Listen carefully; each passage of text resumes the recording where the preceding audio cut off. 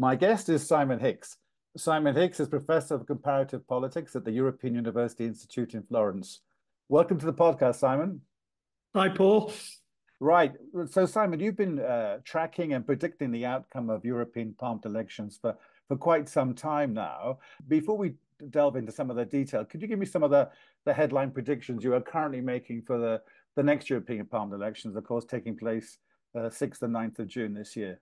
So the main thing we're finding is a significant increase in votes for MEPs and groups to the right of the European People's Party. So around about a quarter of all seats in the European Parliament for the first time will be to the right of the EPP in the two groups, ECR and ID. And ID could well emerge as the third largest group in the Parliament.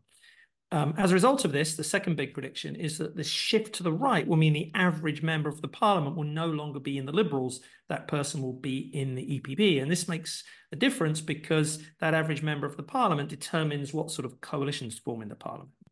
And let's just remind our listeners what ID and ECR means, please, okay? Okay, so ECR is the European Conservative and Reformist group. That's the group where the Polish Law and Justice Party sit, and ID is the Identity and Democracy group, so that's the group where Le Pen sits and other sort of more radical right parties sit in the European Parliament. And Alternative für Deutschland, correct? Or AFD, yes, were in ECR and now sit in ID with Le Pen, yes. Right. Back to you. Sorry, I interrupted you. No worries. And so the second thing we note is that because of this shift to the right in the parliament, the average MEP is now in the EPP, which means that the EPP suddenly become the pivotal party in the parliament, determining whether to lean leftwards or whether to lean rightwards. And for the first time, we may see coalitions on legislation and law being passed that involve the EPP voting with this radical right bloc against the sort of centre and the centre left. And if they did that, they would have a majority for the first time, we say. Right. Could you explain a bit in relatively layman's terms your methodology? Because I'm bound to press you a bit on we're 4 months out from the actual elections, but you're finding, I know you fill them with lots of caveats and health warnings about we're not there yet, but there are, the official campaign has not even started yet. So just in layman's terms, explain your methodology, please.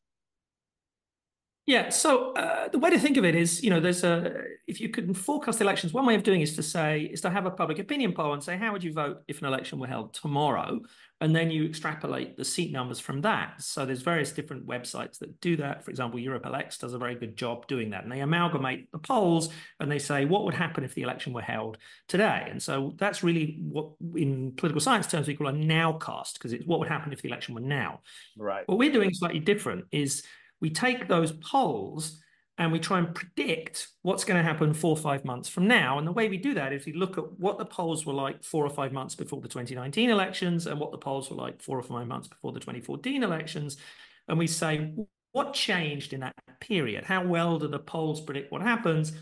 What do we know about the parties, how big they are, what political family they come from, and so on. And so what we find is the polls predict around 70% of the performance of parties 4 or 5 months later, and other things also add to that. So, we know that Green parties do slightly better than their poll standings in European elections, and populist right parties do slightly better than their poll standings. So, in a sense, there's a small number of voters who vote on European level issues or want to kind of signal they care about environment issues or signal that they care about immigration. And so they, instead of going out and voting for the mainstream left or mainstream right, they go out and vote for the Greens or the radical right. So that's what happened in 2014 and 2019. If the same kind of thing happens now, we'd expect that to happen in these elections. So the poll standings are about 70% of what's likely to happen. And the rest is a little bit of extra votes for the Greens and a little bit of extra votes for the radical right and a little bit less votes for the centre left and the centre right.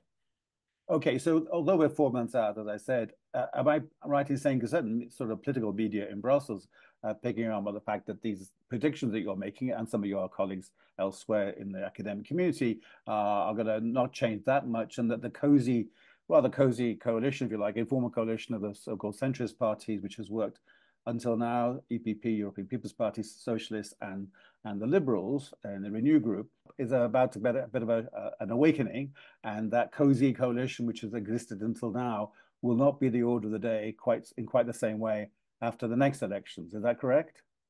Well, that is correct. I mean, that grand coalition, or now after the last elections, we started calling it a super grand coalition, because not only Was it the centre-left S&D and the centre-right EPP? They also had to involve the Liberals, so it's actually three parties in the centre in that coalition. That coalition will still have just over 50% of the seats, but because those parties aren't, 100% cohesive on all votes, there's a pretty good chance that they won't even be able to win a majority on some key votes. We also know that on some issues in the current parliament and in previous parliaments, you can predict what kind of coalition forms. So on some issues, we see a centre-right coalition on issues like liberalising the single market. On some issues, we see a centre-left coalition with the Liberals voting with the Greens and the left against the EPP on issues like environment and often on migration questions. And on some issues, often on foreign policy and international trade, we see a grand coalition in the middle. But what's going to change is that centre-left coalition, where the Liberals vote with the left, will no longer have a majority. And that'll be the first time ever in the parliament that that coalition of a sort of centre plus left will not have a majority. And that could really be significant on some policy issues like environment, because we saw in this parliament a lot of very tight votes with the EPP voting against S&D, where the socialists, supported by the Liberals and the Greens, were in favour of a more ambitious climate change agenda. And the EPP and the parties to the right were saying, no, we want to slow down those ambitious goals. We want to protect industry, protect farmers. And of course, we're seeing farmers on the streets in many capitals across Europe. That bloc of the sort of, climate skeptic, if you like, that bloc is going to have a majority in this parliament. So it's going to be very hard for the Commission to get anything new through the parliament on environment policy. The EPP and the Socialist Group have been, you correct me if I'm wrong, have been gradually losing seats for 10, 15 years now. They still remain the majority parties, the biggest parties in the parliament, but it seems like an inexorable decline. Is there any, do you detect any signs that these two groupings in particular facing yet again another decline? Fighting back though, are they saying they're not accepting the inevitability of this yet again decline in their numbers? Well, what's interesting is we do see, for example, some centre-right parties and some centre-left parties coming back from the sort of very low standings of 5 or 6, 7 years ago, but they're nowhere near back to where they were 10, 15 or 20 years ago. So, for example, we saw SPD in Germany do very well at the last German election, and now they're back really down in the polls. We're seeing the PP in Spain coming back, but again, they're nowhere near back to where they were even 10 years ago. And so when these parties sort of start to make some growth back from their very low standings, they're not getting back to the sort of heydays of when these were the big bulk parties that dominated national and European politics. So we're seeing a huge fragmentation of votes across Europe, and that fragmentation is all across the political spectrum, on the left and on the right. And on top of that, we're seeing a swing to the right. So you add those two things together and you see a decline in the power and influence of the two biggest blocs in the European Parliament. Right. I'm going to throw something at you, a quote from Julian Priestley, who, was the Secretary General of the European Parliament from 1997 to 2007. And, he's been known as obviously a huge champion of the European Parliament, almost unconditionally. But in a book he wrote a year after leaving his role in the European Parliament, a book called Six Battles That Shaped Europe's Parliament, he makes the following statement, and it's quite a lengthy quote, so bear with me. This is written in 2008 by way of context.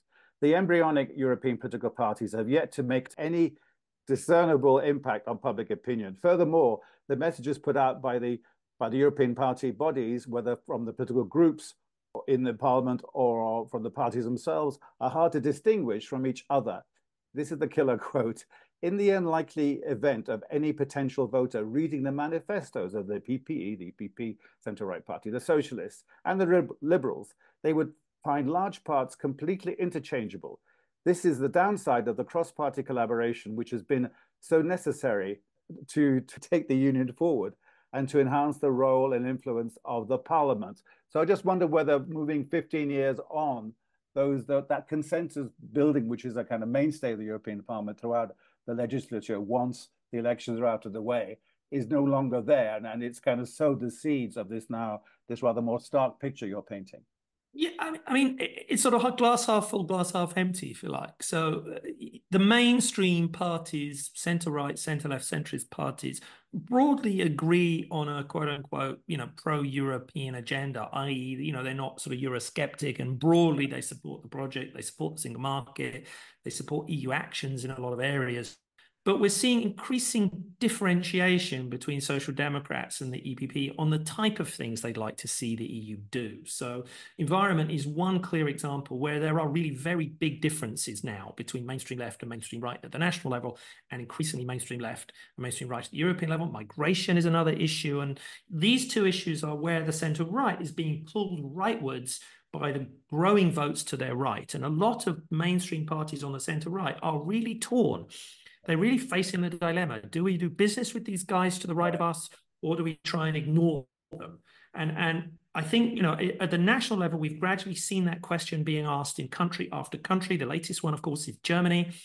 And I think now we're going to see exactly that question at the European level, where largely in the European Parliament, the EPP has said, we have a cordon sanitaire, we don't do business with these guys, we're going to carry on doing business with the socialists and with the liberals, and that's enough for us. I think now we're going to see fights inside the EPP about that. You can see Meloni in Italy in government with Forza Italia, and we see debates in the Netherlands about who's going to go into government with Wilders, and we see across Scandinavia different parties on the centre-right in government, or either sitting around a cabinet table or having these parties supporting them from the back benches. So now I think Germany is the country to watch, and I think the CDU is the party to watch in Germany. We've got three regional elections coming up in Germany, in East Germany, where the AfD could well win those elections. And then there's going to be a big dilemma facing the CDU. Do they offer to go into government with the AfD in one or two of these länder? If they do, that will, I think, have big repercussions on not only on Berlin, but also on Brussels, because it'll be a CDU, the biggest party inside the EPP, tilting rightwards. And I think that could pull the EPP in that direction too. As a sidebar, what is your take on Spitzenkandidaten? Is the process still alive and kicking, or is it in its death throes, or somewhere in between? Probably somewhere in between. I mean, in a sense, it might actually survive this time round by default, because the incumbent von der Leyen is likely to announce in the next week or so she wants to be the lead candidate for the EPP because she'd like to stand again. And then as a result of that, we will then have the Spitzenkandidat process all over again. The key question for me is whether or not the media cover it, whether or not there's engagement of the public. So we saw last time round, in fact, the last two times round, there was media coverage in some countries in Western Europe, largely ignored in Southern Europe, largely ignored in Eastern Europe.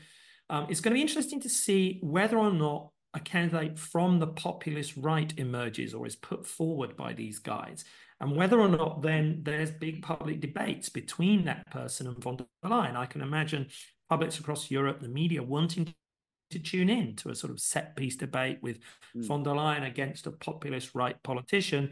Depends who they nominate, but I think that the jury's still out on whether or not that process is going to engage the public or not. Even if it doesn't engage the public, I expect von der Leyen will be nominated by the governments. I don't think she's going to have such an easy ride through the next parliament to get her majority. Just to remind our listeners, so she put herself forward on behalf of the EPP as their candidate. Let's assume, for the sake of argument, that she gets through and she becomes endorsed by the European Council, heads of state, the next president of the European Commission, serving a second term.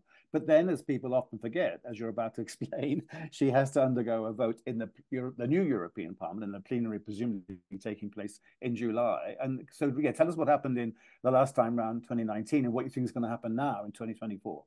Exactly right. So the issue is, I think, not whether or not she'd be endorsed by the governments. I think she probably would be endorsed by the governments. But the question is, will she then win a majority in that new parliament elected in June? And she has to win actually a majority of all of the seats. So, she has to, what we call, she has to win a majority of all the MEPs, not just a majority of those taking part in the vote. So, an EPP last time round could rely on the support of that grand coalition, the Socialists, the Liberals, and actually the Greens as well.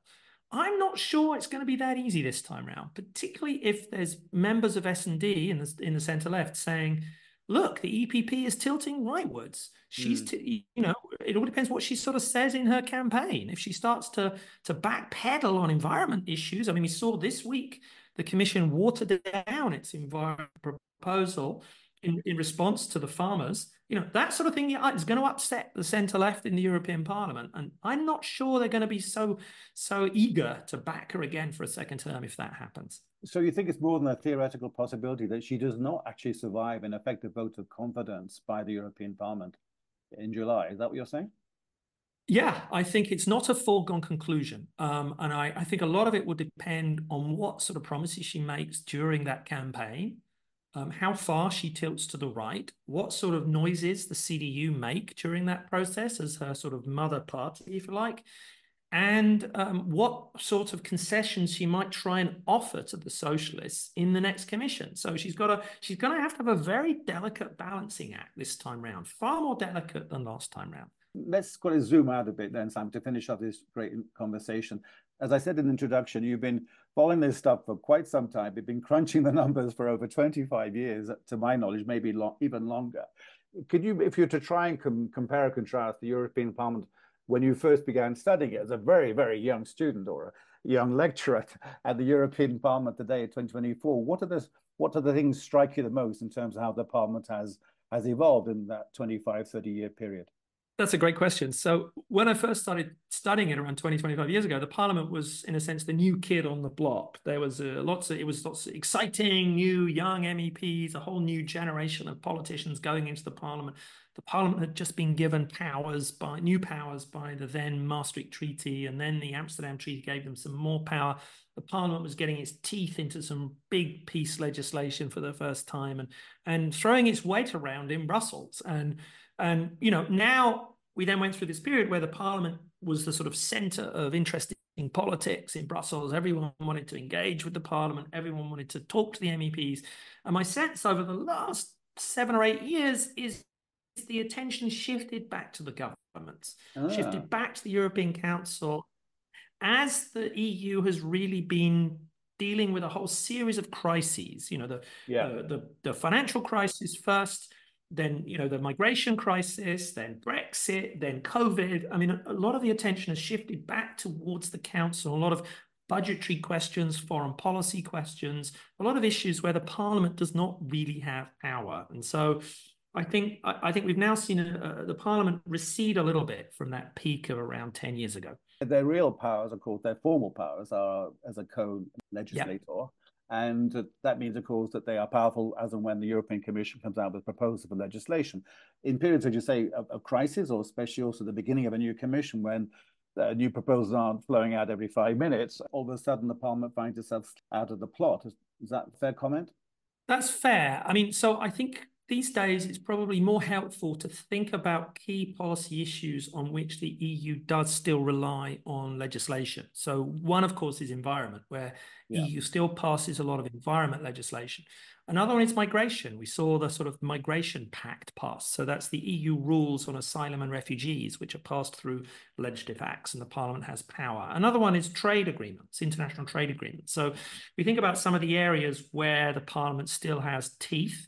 And I think there's still a lot of action, a lot of politics that will happen on those. And I really do think the one to watch is going to be the environment, because the EU does have a very ambitious agenda for creating a carbon neutral economy in Europe, for Europe to be a sort of world leader on these sorts of policy issues. And I don't think it's going to be quite so easy for the EU to take that role with the type of Parliament that we're expecting to have after June 2024. Okay, but to finish off then, just on a point of information, Simon, will you and your colleagues be updating your surveys and your analyses between now and the actual election? Yeah, we're discussing that now when the next round of the forecasts are going to come. So we're expecting to do that in the next 4 or 5 weeks, and watch this space. And you won't be, but you don't expect huge differences between now and I don't think election. so. I mean, I don't think so. If anything, we may see, even more growth in support for the populist right. But I think that the general story of a big shift rightwards, big block of seats to the right of the EPP, and a shift in the average member of the Parliament rightwards, I think those big stories, those big narratives, I don't think are going to change much between now and June. Okay, well, we have to leave it there. Simon Hicks, thank you very much for your time. Thank you very much, Paul.